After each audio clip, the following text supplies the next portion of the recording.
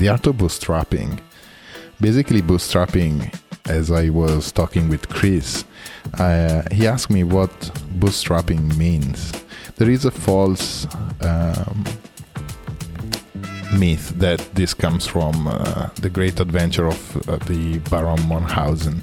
It's actually a 18th century terminology which was used to identify something that is really hard to achieve, almost impossible, just like, jumping over a fence by pulling yourself up from your bootstraps. So what we are here today is I have the pleasure of having Chris and Katie, which are two young designers and soon-to-be entrepreneurs or self-entrepreneurs. And we're going to talk about this opportunity to use the 5 fundamental principles model to help them to kick off their business and try to focus even more on their activities. My name is Gianluca Cinquepalmi. You're listening to GLC Live, my podcast dedicated to business design. I'm an educator, design entrepreneur, and best-selling author. In this show, I challenge designers, creatives, and entrepreneurs to unravel the complexities between business and design. In this episode, entrepreneurship and the mysterious discovery of business and design. Ciao, Chris. Hello, Katie. Hey. Hi. So, thank you so much for being here, and I'm so happy that you decided to join the show, and I'm super happy that maybe I can try to shine a light on the difficult task of starting up a new venture, a new business. I've done few of them, some successful, some unsuccessful. So I will try to tell you the story of the most unsuccessful ones so that you can learn from my mistake. So I will start with Katie. Tell me a little bit about yourself and where this idea of starting a new venture comes from. Yeah, first of all, I just want to say thank you. Really excited for the opportunity to kind of chat about some of these ideas and learn a little bit more about kind of the direction that we're headed. So I am a front-end developer. I have been working with Chris, I guess, for a little over a year now. We worked together previously, and then we've had the opportunity and the good fortune to, I guess, just know a lot of people that have freelance projects. And so we've picked up a few here and there, and we started to toss around the idea of kind of coming up with like a more formal and organized way of approaching this. So yeah. Yeah. So I'd worked with Katie a year before, and then I had decided to go back to grad school in Hong Kong, which is where I met you. And the last year, Katie and I had been in contact. I had worked graphic design in that position before, and we had been in contact about people reaching out to us about freelance web development jobs. And we found there's a space where we're getting reached out for so much for freelance jobs. And we found an opportunity to share these jobs. And we found that although we might not have the necessary skills for whatever jobs we're being approached for, going back to school and then the creative people that we knew in Charlotte, there was opportunity to help others find freelance positions and do that through our name. And we think there's an interesting opportunity there, building a collective of freelance creatives that are willing to do these jobs, and we can split the work. So for an example, we had an issue with translations for one of our sites, and I knew someone that worked as a translator. So those are some of the opportunities that we're looking to take advantage of, where we can keep it in-house somewhat and find opportunities for our friends and be able to give more to the clients because we have a larger network of freelancers. That's great. Yeah, I think it also creates a really neat space for providing like autonomy for the creators themselves. So being able to kind of bring in work and then also decide what you're going to work on and what interests you. It just seems like a really neat opportunity and a neat position that we're in currently. Yes, absolutely. So we had extensive discussion with Chris, and I believe every startup faces the same challenge, which is where to focus your effort at first. And I believe maybe using the model can help you a little bit shape this vision and try to understand what are the first steps that you need to focus on. Because when you are bootstrapping, as we said before, you need to basically take care of everything, right? So from the original image to starting the website to finding clients to setting up your bank account and all of this drains a lot of energy, and one of the most important things that you have to do in your initial phase is focus, right? You need to focus on what matters the most. Not saying that having this amazing marketing campaign launch on Instagram is not important. Definitely is important, but at the beginning you need to try to figure out what are the initial most important steps that you need to take. So what are your concerns? What is your most pressing concern at the beginning? And then I will try to give you some feedback on the idea of the collective. Okay. So we've worked with one client the last 6 months-ish. And this has been the first client that's ever presented an issue in terms of client relations, in terms of I've been doing freelance for 6 years now, and I've never had an issue with any client. Usually they're very easy. And a lot of them are friends and family. So this one's outside of that circle. And so we've had a lot of difficulty communicating what needs to be done and why it needs to be done a certain way, and getting a lot of pushback from the client, which I know is more common in our field. But for some reason in my freelance opportunities in the past, it's never been an issue. And so I think Katie and I have had issues balancing the client relations side, which is not something I expected to be as much of an issue. It hasn't been finding clients, and it hasn't been, the two of us work together really well and deciding on direction. But right now, what I found is the most difficult is definitely dealing with our specific client. Okay. Katie?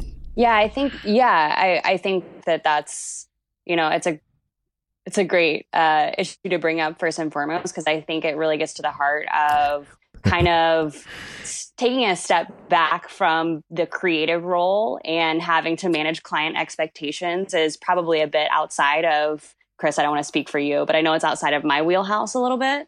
Yeah. And I'm sorry. And how do you manage that kind of, I would call it almost like discomfort, at least for me. How do you manage that while also trying to build a brand and maintain that relationship with the client, because it is valuable at the end of the day. And you do want to make something that both people walk away from proud of what they created together. Sure. So that, and then also I think in the initial phases, a concern for me is, you come up with all of these, what you feel are amazing ideas about the direction that the business could go and the potential that it does have, and how to kind of, like you were saying, focus, but also discern between what you have the ability to execute and what is just kind of a good idea. Sure.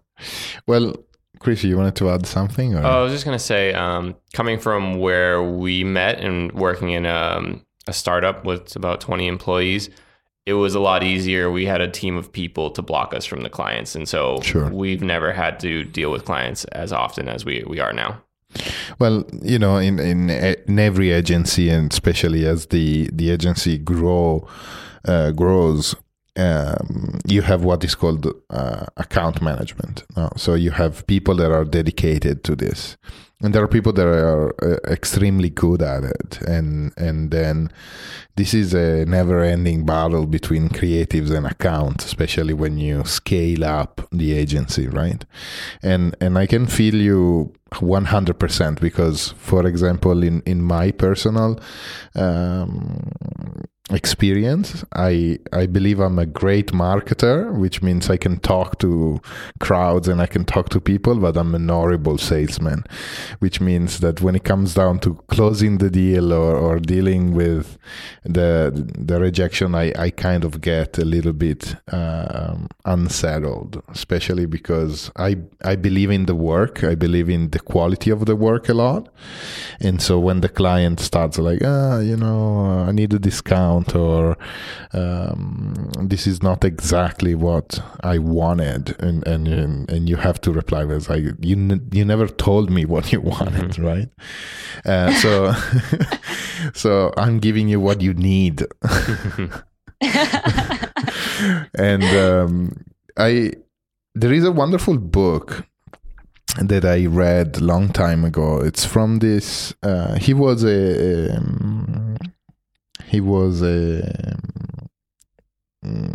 evangelist for Apple, and then he became a venture capitalist and also quite a successful entrepreneur. And his name is Guy Kawasaki. Kawasaki, if you want to have a more Japanese pronunciation. And his book is called The Art of the Start. I believe now there is the 2.0 version out.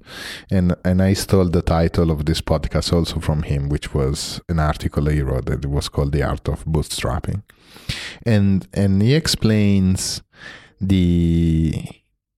this simple matrix that, and I will try to explain it to you guys, and we share this beautiful image that basically is a 2x2 matrix, right?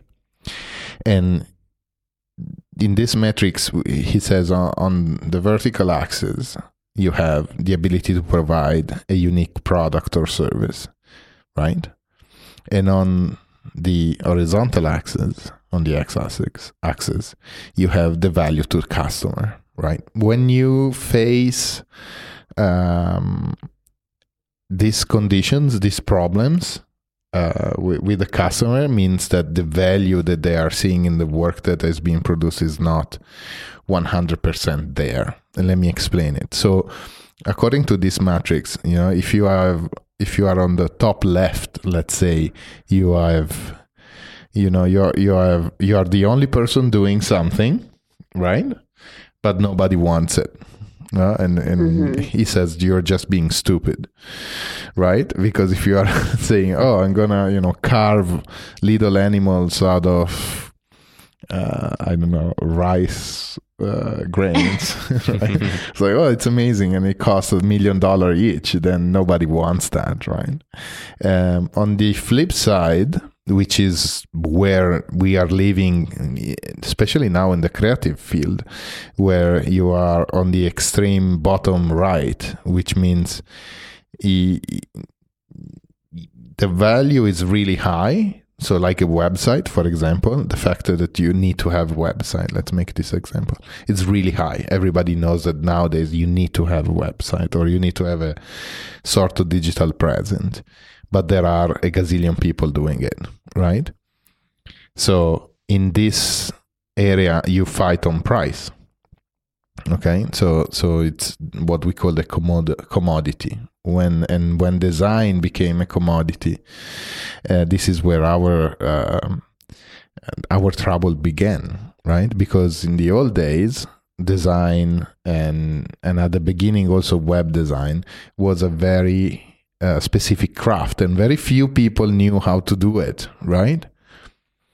So the problem was that, it was not a problem, it was beautiful, because so few people used to do it. So the clients that wanted that, they were willing to pay the price. Nowadays, the issue is that how do we shift? How do we go into this perfect position, which is up into the right, which is the ability to provide a unique product or service, and this product or service, it's highly valuable to a client, right? You're following me? Mm-hmm. So when you are in that stage, then you can charge as much as you want, and the client sees so much value. These are where the absolute brands are. So I'm buying a Louis Vuitton bag, right? And I'm willing to pay $1,000 or $2,000, $3,000 for a plastic bag because it's coated canvas, but it's still plastic, right? I don't know if you like, Katie, Louis Vuitton bags, but but that's yeah. So now it's a perception, right? And this perception. So if I don't see value, I'm going to bring it back to your specific case. And of course, we are going to be very politically correct. We are not going to name names. But let's say that George, which is our worst client ever, right? And let's say that George is doing a website with you guys. So what's happening is George, at one point, goes into a conflict. Now, there is a conflict between you, the service provider, and the client, right? Now, let's say you are a doctor, right? Mm-hmm. So if you go to a doctor and the doctor say, hey, you need to replace your hip, you're not going to complain by saying, oh my God, it's such a bad procedure and it's going to hurt a lot. You just go through the pain, right? So the key here is, how are you convincing or how are you communicating to this client that the product or service that you're providing, it's actually extremely valuable? Not in absolute value, but also how does this help his business? Because nowadays, and it's a truth, you can do everything, right? So if I want to learn how to code, I can myself, right, Katie? Yeah, you definitely could. I could. Now, how long is going to take me to do that? 6 months, a year, 2 years. Now, how much do I value my time, right? That's the key. If I value my time a lot, then the fact of paying $1,000, $2,000, $5,000, somebody that will do it faster and I will have this product right away, it's a cost benefit, right? So the benefit of having somebody else doing it for me is much greater. So you need to remind your clients all the time. And I was like, look, I understand that, you can find somebody else which is cheaper, faster, or whatever. But how long is it going to take you? Can you go on Fiverr and get your website coded for $25 by somebody in Mumbai? Probably you could, or in Vietnam, or in the Philippines, or wherever, right? But how much time is going to take you to troubleshoot whatever problems you're going to encounter? So I think we need to, in a way, step back, push away our ego a little bit and try to understand and empathize on what is the client looking for truly. Do you understand what I mean? Yeah, definitely. Yeah, absolutely. Yeah, it's so I think maybe just based on kind of what you're saying, part of the area that we're maybe missing the mark, and Chris, please correct me if you think I'm headed in the wrong direction, but it seems like we're responsible for educating the client maybe more than we have been. I think that I kind of take for granted that I have this assumption that maybe everyone's on the same page or already has this idea about the value of the product that we're providing. And why it is valuable and how we are saving them time. But I think I love the idea of saying okay, well, here's just a small reminder of that. I'm not sure how exactly to approach that without being condescending. So I love some feedback there, but I think coming from our work experience together, working in tech, I think some developers are definitely the most immune to the idea that other people aren't computer literate.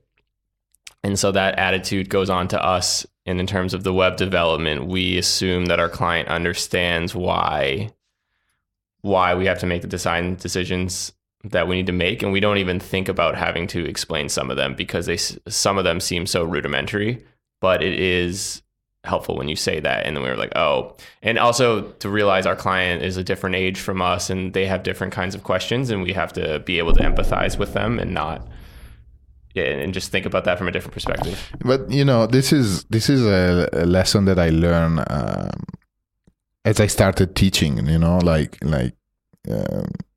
When I had the studio, I was doing the exact same thing that every designer does. Like, oh, I am a designer, therefore I am the holder of the aesthetics, and I am this beautiful unicorn that understands what's right and what's wrong, what's cool and what's not, and you, stupid client, don't. Now, when it comes, you said, oh, computer literate, but design illiterate, and that's why we exist. The problem is that many designers don't see that their job is also to coach them. When I started teaching, and I was in my early days, and I had a student coming to me and say, oh, why do we use this typeface and not that typeface? And I was looking at their work. It was like, it's ugly. It was like, why is it ugly? And I was like, shit, I never know how to answer that question. Why is it ugly? Why doesn't it work? And I have a saying that, design is never arbitrary. Most of the people that get together with designer, that's the belief that everything is arbitrary, but nothing is arbitrary in design. We can explain why this color is not right. We had this discussion the other day, and we can say, okay, why don't we create more contrast color on this website that now looks boring? And just by changing the image in black and white and then adding an accent color, the same website that you couldn't actually change, transforming something interesting, right? So this is where the ability to talk them through something comes very handy. And this is my endeavor, and this is why I developed the model that I shared with you before, right? Yeah, I was going to say it kind of gets back to your earlier point, just talking about designing a business, designing also experiences for the client, and the process that you're going to walk them through, and kind of thinking more about what is going to go into that process and experience and how you can make it more unique. I think it's a great exercise. Okay, so let's take a break. Let's make this a small exercise. This matrix is very interesting, the value to client and opportunity to provide something unique. But we are missing one part, which is how do we actually do that? How do we get our client to understand that our product or service is unique? So probably we won't have the time to go through all the questions, but I know you already answered some of them. So we're going to take a pause.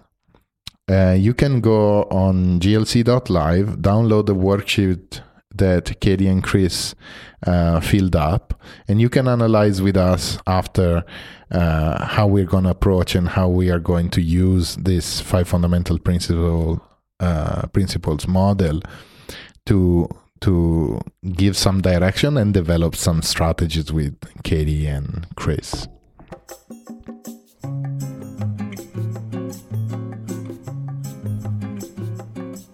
This interlude is sponsored by glc.live.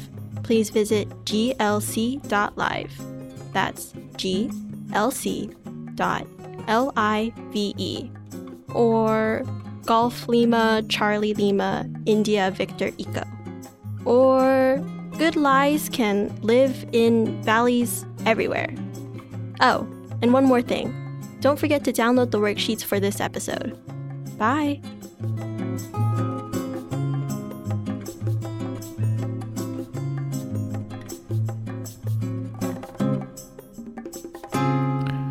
All right.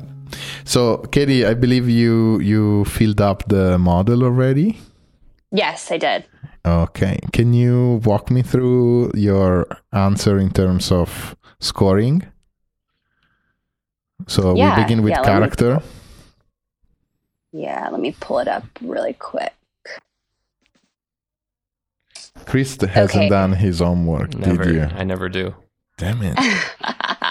we have to share the burden, so we try and split things up. Yeah. All right. Okay, so for character, do you want the point totals or the totals for each column? As you like. Okay, so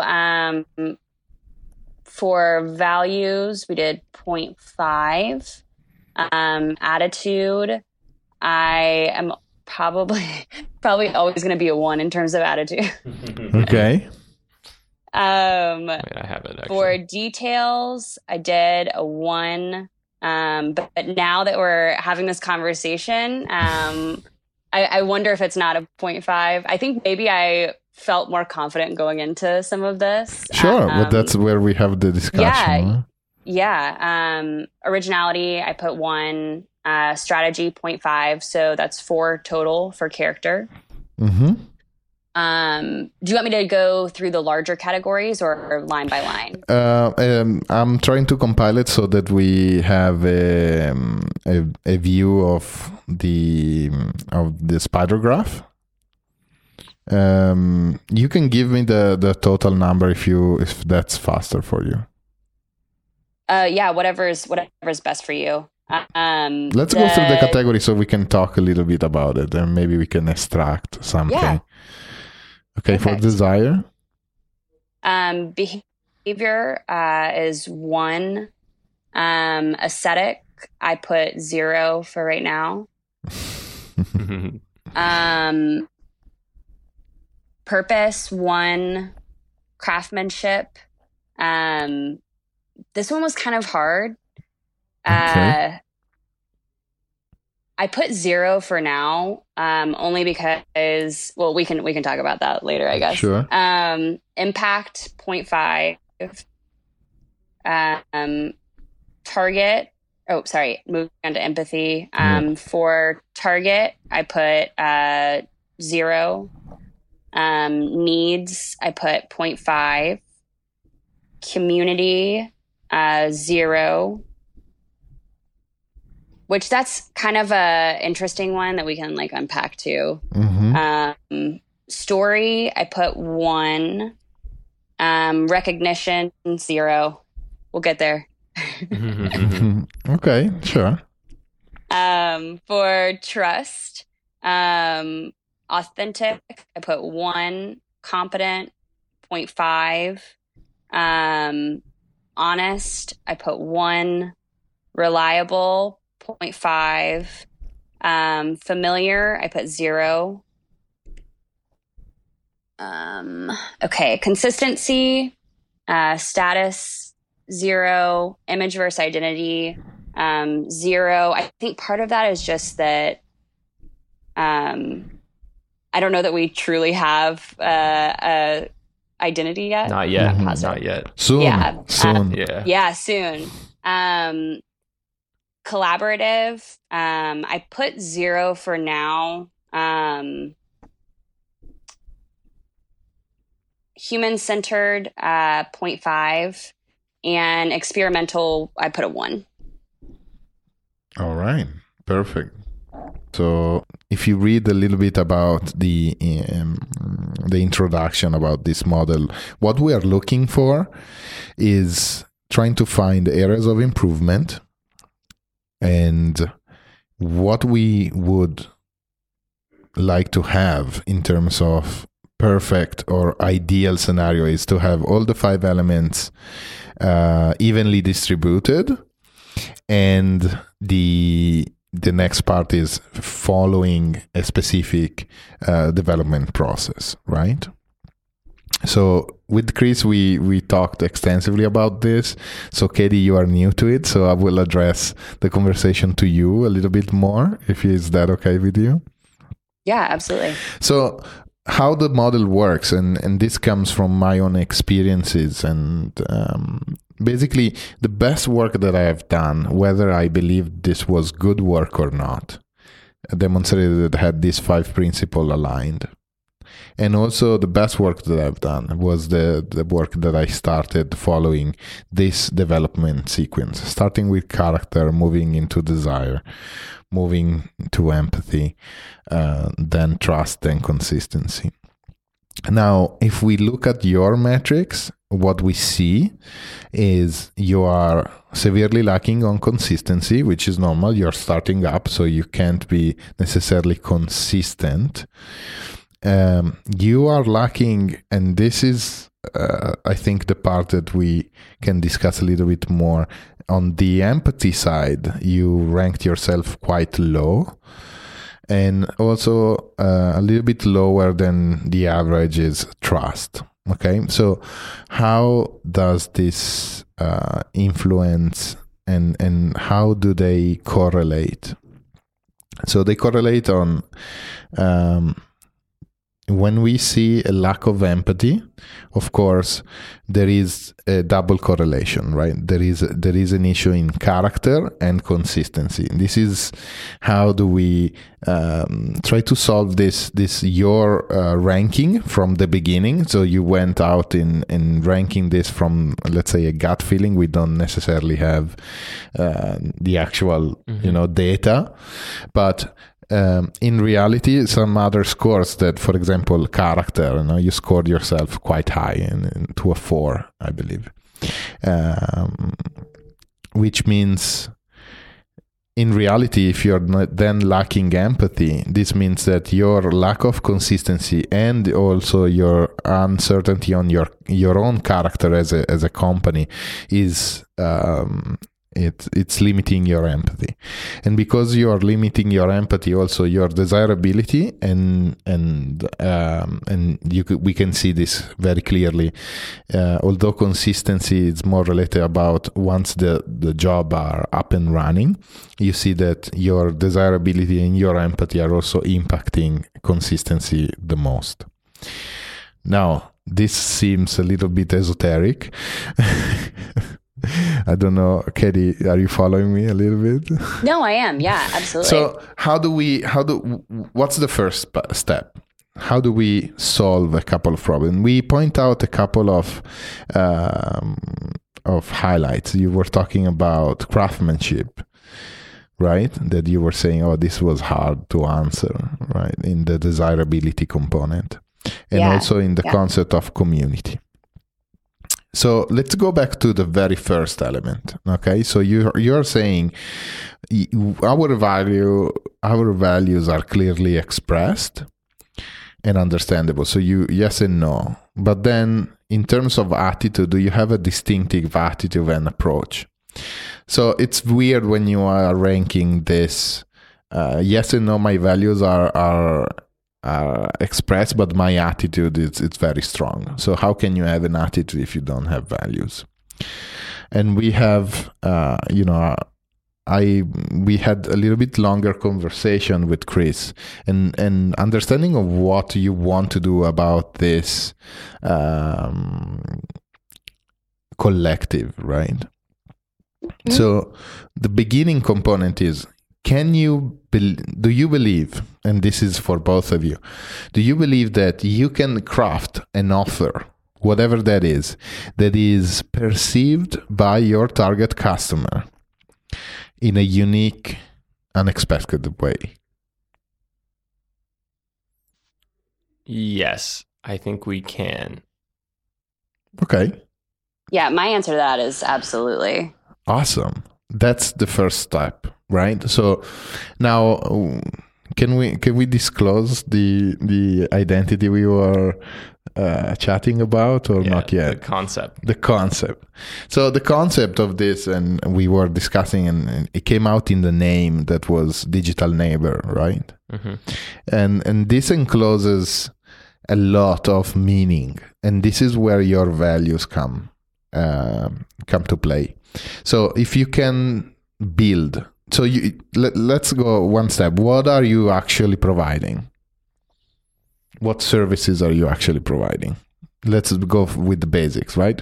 Design, business cards, logos, web design, right? Mm-hmm. Or UI UX. Yep, that's correct. Katie?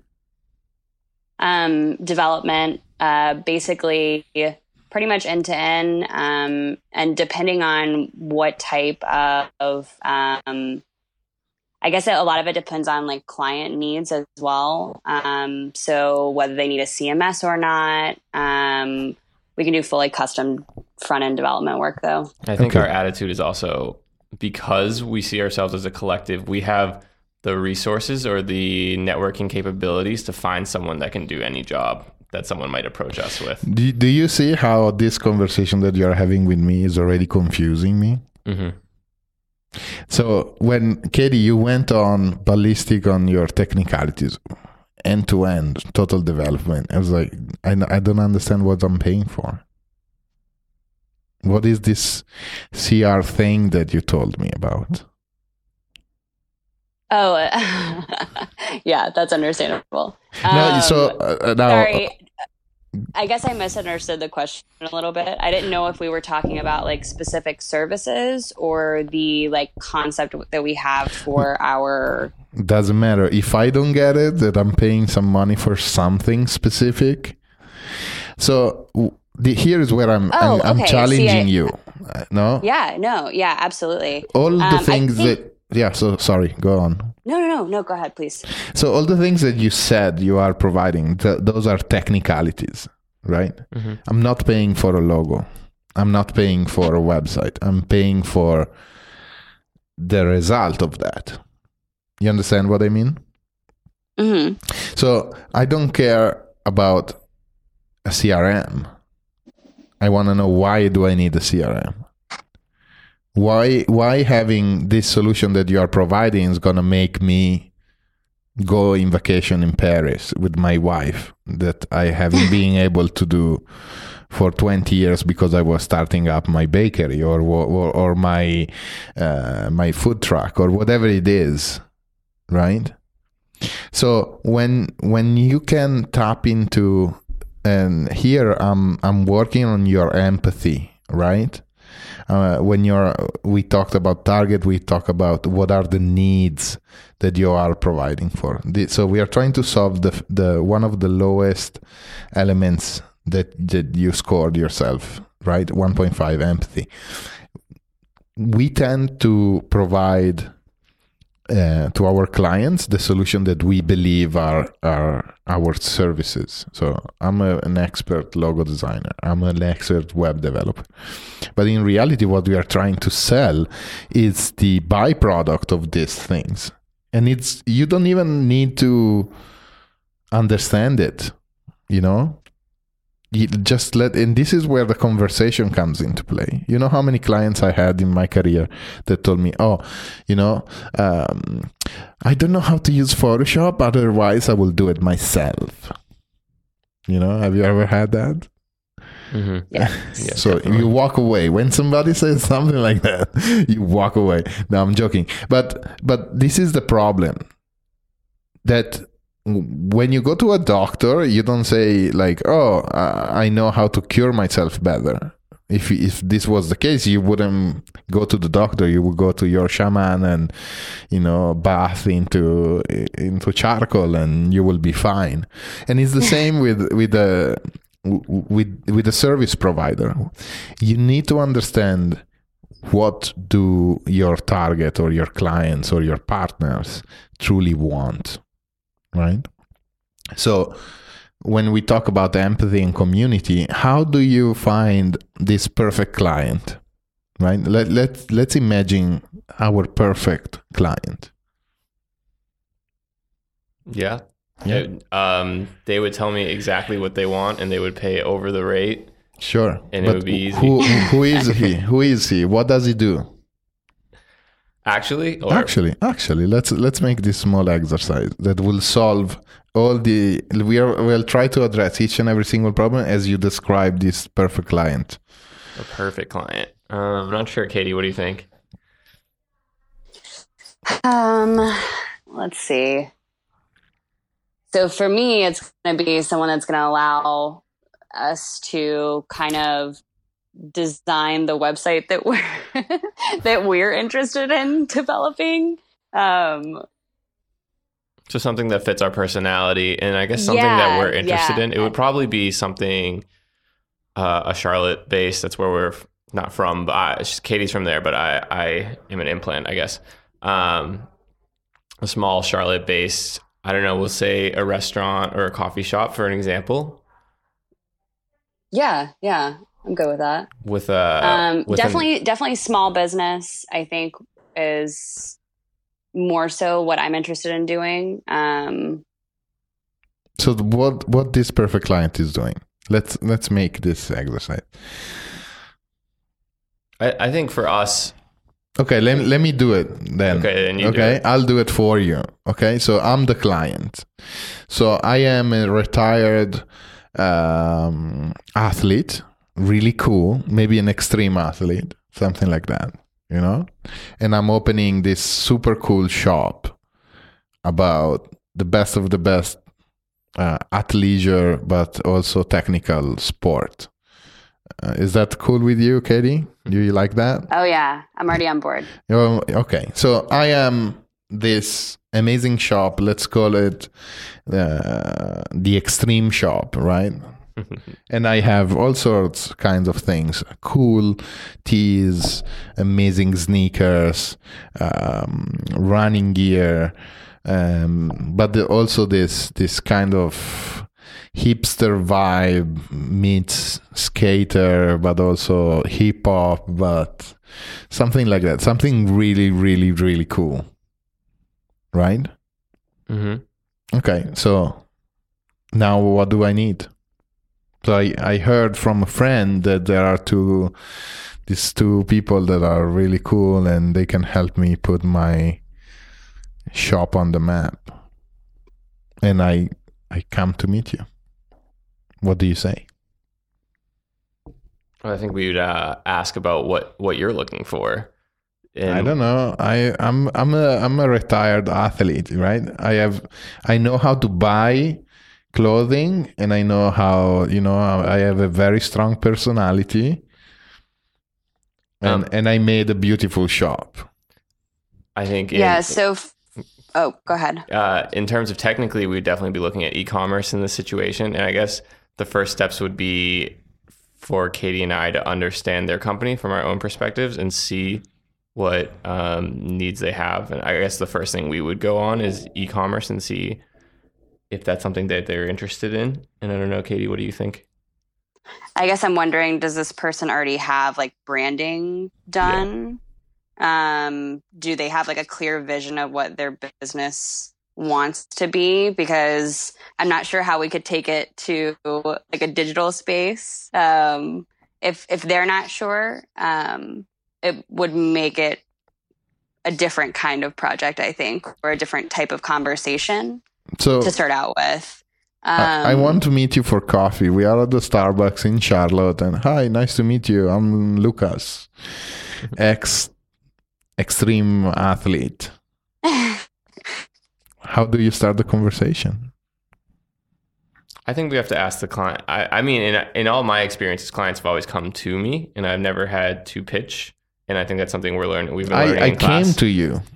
Yeah. So usually when they come to us, they have a problem that they need to be solved, and if they can't communicate it, I guess we have to dig and try to figure out why. So this is the first step, right? When we look at empathy, target, we are clearly identified a specific and unique target. So the first step that you identify with this kind of client, I'm the perfect client. First of all, you need to acknowledge that I'm the perfect client, right? Mm-hmm. Yes, Katie? Yes. Okay, I am perfect. Why? Because I'm a virgin business, if you want. I'm starting off just as much as we are starting off, right?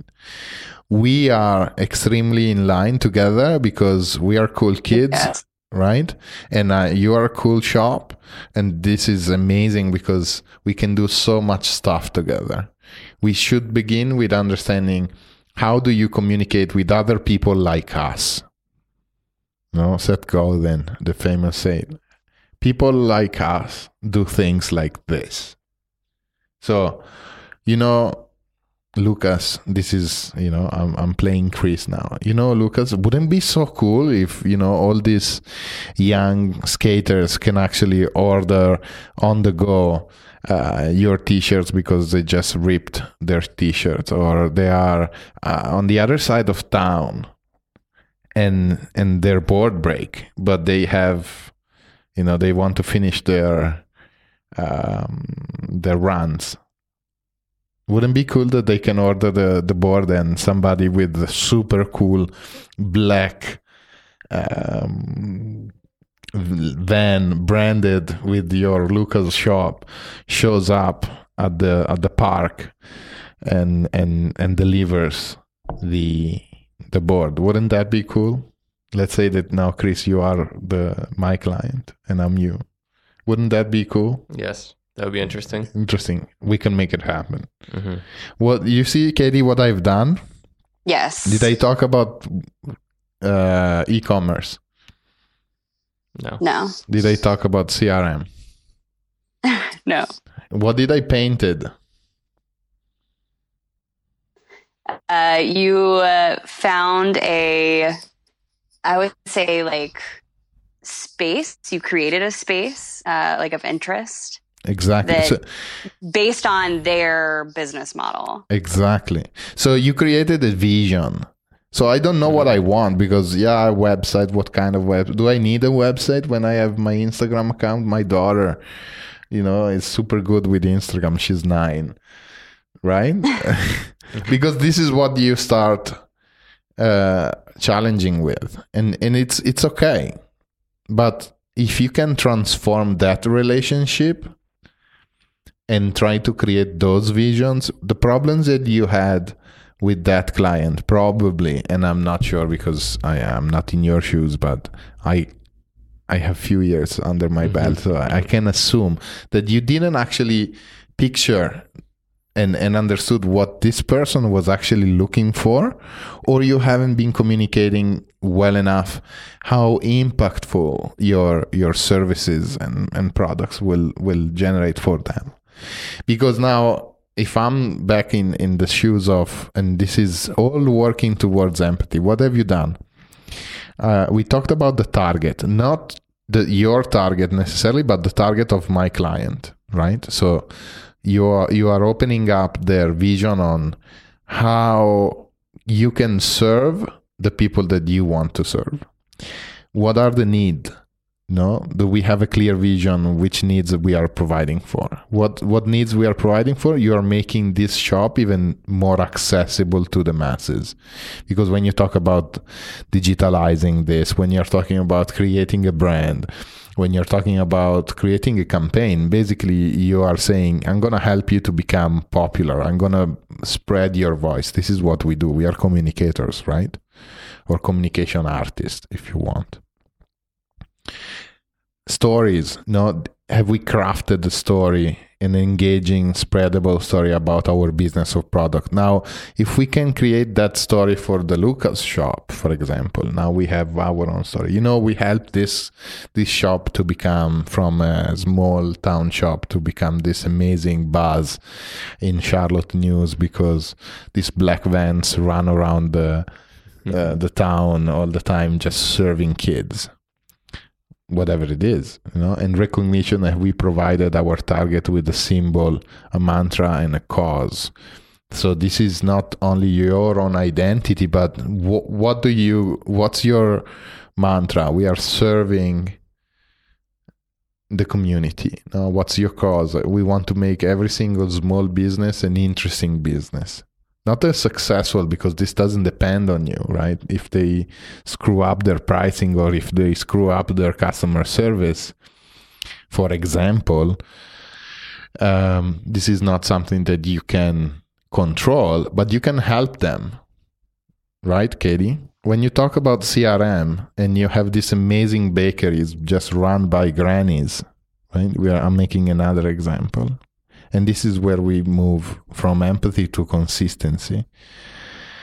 When you have this amazing bakery, what's happening? At one point, sales go down because these grannies are becoming not friendly, let's say. Okay? Customer service problem. So look, dude, I love your pastries, but every time, there is a queue, and you treat me badly. If I ask for an extra napkin, you look me badly or something like that. Now, how do you solve this problem? Once again, it's not a tech problem. It's a human problem. I just wrote an essay and I closed my section by saying every business problem is a design problem because fundamentally it's a human problem. And if we can solve the human problem behind, then we solve the design problem, and therefore we resolve the business problem. You understand what I mean? So what happens is that how do you solve this business problem of, okay, my customer service sucks. I know Chris is strong on customer service. We are having this discussion about Chick-fil-A. They're coming to, he's coming to America next week. Yeah. For a SCAD Pro with Microsoft, which is really cool for the team that won. And I've been hyping up Chick-fil-A and their customer service. They're all really excited to try it out. It was my pleasure. Yeah. So it comes out, we are now in this bakery shop, once again, similar client, perfect client, and they have a problem of customer service. You're not solving with it. If you come to me or if you come to the granny's shop and you start pitching, oh, we're going to have a website, they're going to be scared. And you say, you know what? I understand. You're 95. You don't want to deal with this little punk asking you a skim caramel almond latte with, on the side some stevia because I can't have sugar. You don't want to deal with that. And I get it. I understand your needs. So what if through an app, you just receive a specific list of things, you just do it and you don't interact with them, they just come to the counter and pick it up? Does it make sense? Does this solve the customer service problem? Yeah. Yes. And you are not pitching the CRM. You are pitching how you can solve their human problem. So everything states from there. And when we talk about consistency and we say, what's the status? We have crafted an overall experience surrounding our product or service. Does it grant status? Yes, you score yourself with 0. But if you approach and your character is there, your desirability is there, why people want to come and work with you? Maybe because you are cheaper than the big companies, maybe just because we are the same kind of people and we like to work. If I'm a runner, I want to deal with other runners, right? If I am if I'm starting my own bakery shop and I'm 25 years old, I would rather work with another 25 years old that understands me, that understands the problems. Now, the big problem with this is that you need to demonstrate your value. How do you give me something that I cannot find on Fiverr, that I cannot do? We had this extensive discussion, right, with Chris about why should I have a website if I can use Squarespace or Wix or any other template service? Because you can add a layer to it, right? And this layer is going to be quickly done, and I'm going to solve a real life problem. And this is your status as a company. And the fact that people are granting people that are working with you, you are creating a network. So, if I'm the granny shop and I'm old, you know what's going to happen? I'm going to make you connect with Luca's shop, which is super cool, but they do need coffee and croissant. So now by connecting you guys, I can actually create a synergy. And because we create this synergy, now the granny shop becomes a cool shop. And the Lucas shop can have coffees and croissant. Now I'm painting once again some pictures, but the fact that people are working with you and they are tapping into your network, if that's what you're trying to do, this is an advantage. This is where you grant status. Your image and identity, what does it mean to differentiate? Your image is how you look. Your identity is what do you stand for. What do you stand for? When we were discussing about digital neighbor, it was the concept of neighbor was really cool. Like, I want to be your best neighbor. We can have really bad neighbors, or we can have the good ones. The good ones are the one that, they mow your lawn when you are away, or they bring you cookies because the grandma made more. And this is the feeling that you need to pervade through your company. Nowadays, it's very, very, very rare that we can pitch something that people are absolutely astonished with. You know what I mean? Yeah. Yes. So everybody can do a website. Everybody can do a logo. If you look every YouTube video of Wix, and it was like, oh, there is a Wix logo maker, and I die inside a little bit every time. Because this is a 40-year, not 40 years, but a good 25 years, 30 years of my craft, and I'm like, oh my god, and they are doing it, and they are like, oh, it looks pretty good. And it's true. And it's totally fine, and I understand that there are people which they feel contempt with what they have, and it's not bad. I've seen much worse logos, right? And I'm reflecting this on me now, but when you come to somebody like my old studio or me for consulting is different. It's like you need to want something made by hand. This is why you go to a tailor and you don't buy Zara or H&M. And there is, it's okay to go to McDonald's. It's totally fine, but sometimes you want, if you're on a date, you need to go to the fancy restaurant. You know what I mean? Yeah, absolutely. I think part of this for me it kind of goes back to our earlier discussion about just communication and how to best communicate with clients. And it's kind of showing me that I've very obviously been getting into the weeds a little bit too much about here is exactly how I will be executing your vision, as opposed to how can we talk about a shared vision or kind of collaborate and create new ideas and actually be a business partner. I think there's a lot of pressure to feel like you need to explain the how. I don't know, Chris, if you share the same kind of, I guess, maybe tension sometimes with clients, or... Yeah, I think it's easy to use our expertise as a reasoning when we should be using empathy instead. And what is the thing, I think, why we're trapped in this hole is you always talk about a screwdriver. Can you explain that just really quickly? You need to be a driver, not a screwdriver. Because I read this sentence and I actually don't know where I got it from. So I'll make it mine. I don't care. So the thing is, if you are just a tool, right? So I need you, Katie, to code this thing for me, right?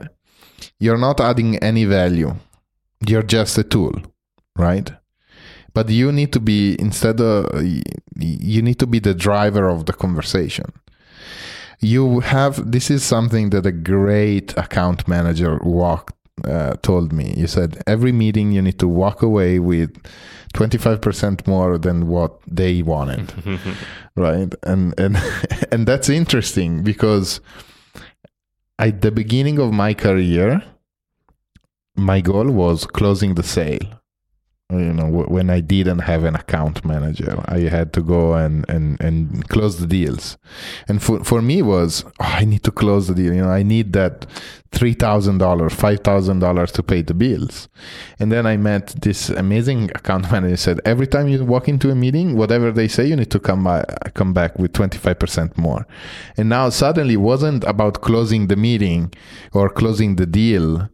It was about getting that extra 25. So they were saying, we have, our budget is 10, and I had to go out with enough work for 12.5. And so how can I? Yes. And that changed my mindset. You know why? Because I was not even questioning the fact that we were going to close the deal. For me, it was about, how do I get that 2.5 extra? So the fact of closing the deal was already done in my head, and it worked surprisingly well. Not always, of course, but in those cases that didn't work, I didn't get the job at all. So that probably wasn't a fit. That client wasn't a fit for the company, or that, I have a lot of people coming to me, especially now when I do public speaking, and I love your work on your studio. Can you make a logo for 5,000? I was like, I don't do that anymore. And it's not about, it's not a fit. I'm not refusing anything. It's just like I said, my time is more valuable than that. And it's not because I don't want to do the $5,000 logo. It's just I don't have the actual time to do it. Or my time is better used to have this conversation with you guys. Mm-hmm. So that's the approach. So once you can take the rest of the worksheets, and you can fill out a little bit more questionnaires about to help you think. This tool that I made you compile doesn't need to be a perfect formula. It's a thinking tool. Mm-hmm. Now you can develop your own strategy by saying, okay, have I focused on, do I understand, what do I stand for, what are my values in the character, how do I convey these values so that these values are embraced, and my values are the same values of other people value, which makes me desirable, right? Katie, are you still there? Yes, I am. And then once I know my values, I understand that I can communicate these values so that it makes me desirable. How do I actually understand what is it that people are yearning for? And this makes me empathetic. Like we just did the example of the extreme sports shop or the granny shop. Now, the fact that you understand me automatically builds trust. You spend an hour with me, and Katie, I never physically met you. Do you trust me? Yes. Why? Because I try to understand your own problem, right? So this is how you build trust, not through the character, the desirability, the empathy, and then you build trust.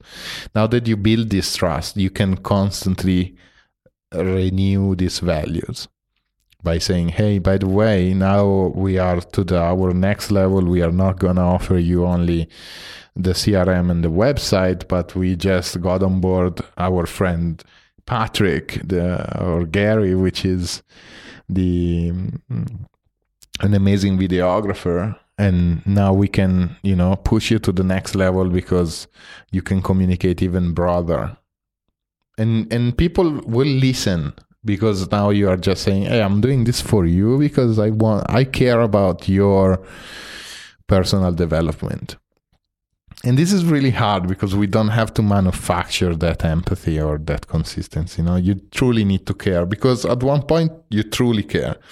Once you decide to take a job, whatever that is, there is a moment where you truly care. The part that gets frustrating is when the designer cares more about the business than the business owner sometimes, because because we believe it's like, oh, why you are using such a bad color, or why you're using such a bad typeface. You don't care about your business. It's not that they don't care, they don't understand. We go back to the original question of, are you educating them? Right? Is there any other comment that I can help you with? Or any concerns? Oh my goodness. I mean, now I just want to go through each one of these little. Yeah. Awesome. That's the goal. I think it's been pretty eye-opening. I think as a young designer, what I like about that screwdriver metaphor is that and as a developer, we're so reactive and not being proactive in our situations. So someone comes to us with a website and we're just like, yes, we can do it. And then we're not being proactive in thinking about more than just the brief that they're giving us. And so that has been pretty helpful. And I do see the benefits of how not only we can make more money and get more business, but how our work is more meaningful. And if we think about it, because I don't even think for the clients that Katie and I have had, we think past the point of delivery for any of them. We just think, oh, they need a website, they need X, Y, Z, and we'll deliver it to them by this date. But we've never had a discussion about what more we could do for the client, or where this project, like if we had an unlimited budget, unlimited time, how far can we push this project, and then being able to verbalize that to our client. And so that's pretty interesting to think about in that light. Yeah, thinking about the client beyond the project that we have been contracted for is definitely going to change the way that we have been, I guess, operating. And it also changes and it expands our network, like you were saying, which is going to be extremely useful. I'm really interested in Chris and I going back through the worksheet together too, and kind of just seeing, okay, like these are some of our pain points and how can we expound upon some of these things. Consistency is, I think, going to be a big one for us too. Yeah, absolutely. And if we want to, wrap it up in 3 key points, and that what we discuss is, push your work, and our work needs to be truly meaningful, right? And it needs to create something of value and share value, recognize value. So the first step is you need to dig deeper on what truly is the value of what you're doing. I think, beyond that too is I've had so many clients where it is just like they need a screwdriver, and that's fine because it pays great. But I think an exercise we can do is to think, even though I've done this project a million times and I know they want it this way, at least take a minute or two to think about how I can push beyond that, because we're always going to get those clients that are, I need this and that's what I need, and there's no negotiating, and that's fine. But I think that's a interesting idea to always think about what more we could do, and you don't even have to tell them. It's just for our own pushing our own boundaries. Absolutely. We had this discussion before, and I always knew when I was designing and when I was decorating.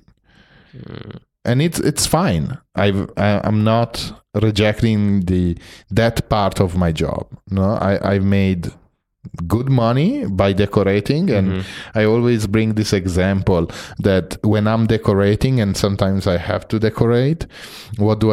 I go with my little book and I open up the book and I say, okay, what kind of logo do you like? Square, rectangular, and they pick. And then, okay, what type would you like? And they pick. And what color do you like? And they pick. Now, the difference between me and that software that does it automatically, I don't understand what it is when this is the case. But if they are willing to pay me to do that, I'm happy to. But you need to know what you're doing. This is the other point. We get frustrated when our expectations aren't met. So if we are hired to be a decorator, or as you said, you are just executing something, it's okay. As soon as we are on the same page, as soon as we agree on this. So I recap. So our work needs to be truly meaningful, push beyond the scope of the work to understand the true value of our work. And the third part is also don't be exploited. In a way, in all this conversation, and I heard this conversation done most of the time, but work is work, business is business. So you also need to be very clear on what are the boundaries of your commitment. No, so if your contract says 3 variations, it's 3 variations. So or 3 reviews, it's 3 reviews, and it's okay to do a 4th, but we need to agree at the beginning that 4th is going to be paid. And I can guarantee you that because the design most of the time is subjective, and especially when you have this kind of clients that don't necessarily know what they want, then you can put on a page whatever you like, and they will do it again until they don't feel contempt. But that's because they don't know exactly what they want, or most importantly, they don't know what they need. So this is where your entrepreneurship needs to begin and set boundaries, saying, okay, it's 3 variation. I'm happy to do 5. I'm happy to do 10. But those extra ones, they need to be paid, and they are going to be paid on an hourly basis. And if this variation, this modification, it's going to take me 2.5 hours, you're going to pay by the hour, and it's just fair. If you go to a doctor, they start the counter.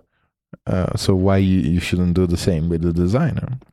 There is a little bit of flexibility, there is a little bit of back and forth, but you need to set up these boundaries.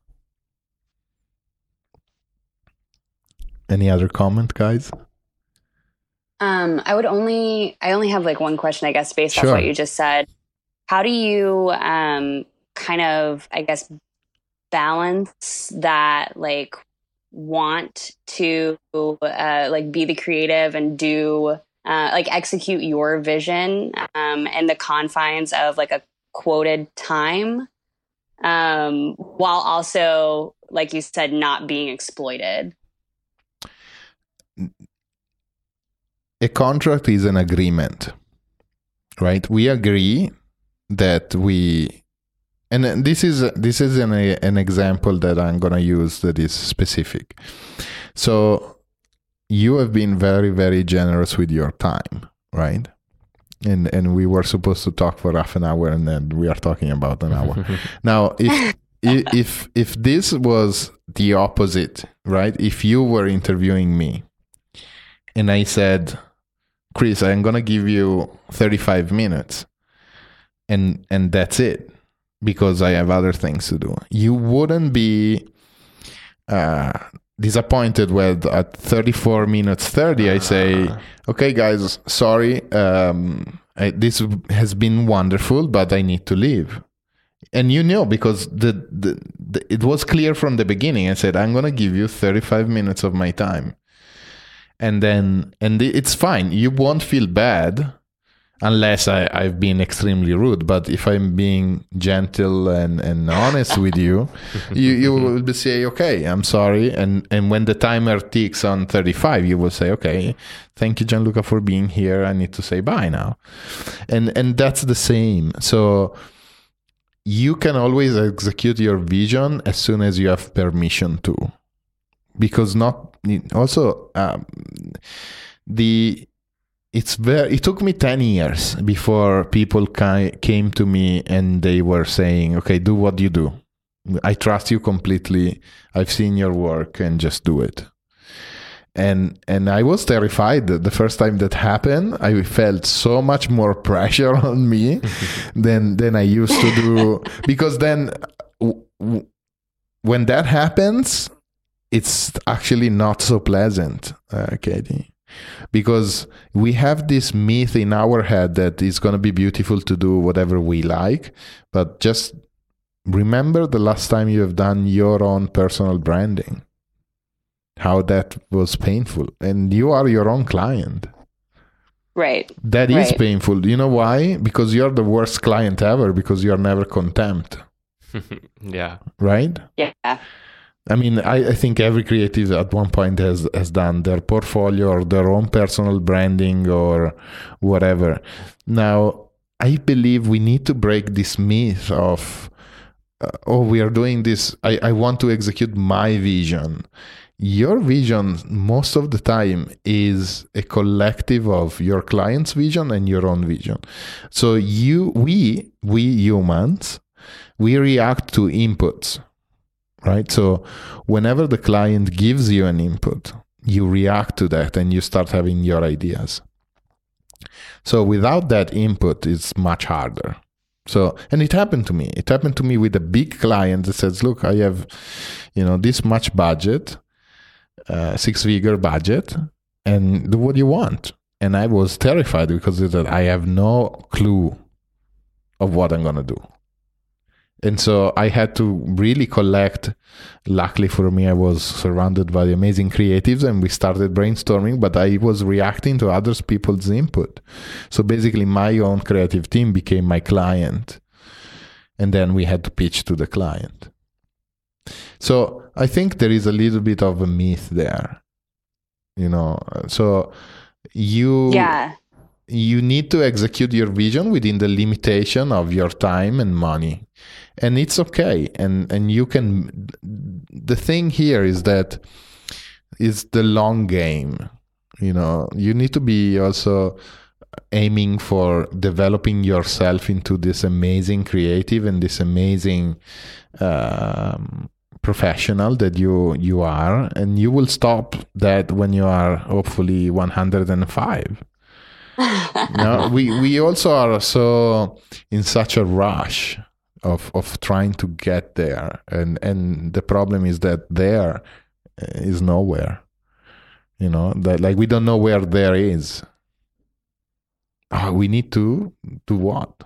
Like every year I teach my intro classes. Some students said, "Oh, professor, when will I become as good as you?" And I say, I hope never, because I will stop learning when I die, hopefully, right? I can't wait. The moment I stop learning and I stop trying new things is the time where I'm gone. So I think this is the final statement, So we never stop growing, and so you just need to take the steps, and the fact that within these steps you're going to be surrounded by interesting people that will appreciate your work. It's a beautiful thing, and you're going to create some cool stuff, and you're going to create some not so cool stuff, and it's fine, Yes. Yeah. And then at one point, there is also another thing that I do want to talk to you guys about, and then I really need to let you go. There is no breakthrough. This idea that there is one single event in anybody's life that is gonna make or break your life, it's not true. I mean, it could happen, okay, if you win the lottery, that's a big breakthrough. But in general, if we look at our career, there is no breakthrough. Is a sum. It's a sum of little wins, little things plus little thing plus little thing plus little thing. And then you developed. You never necessarily break through.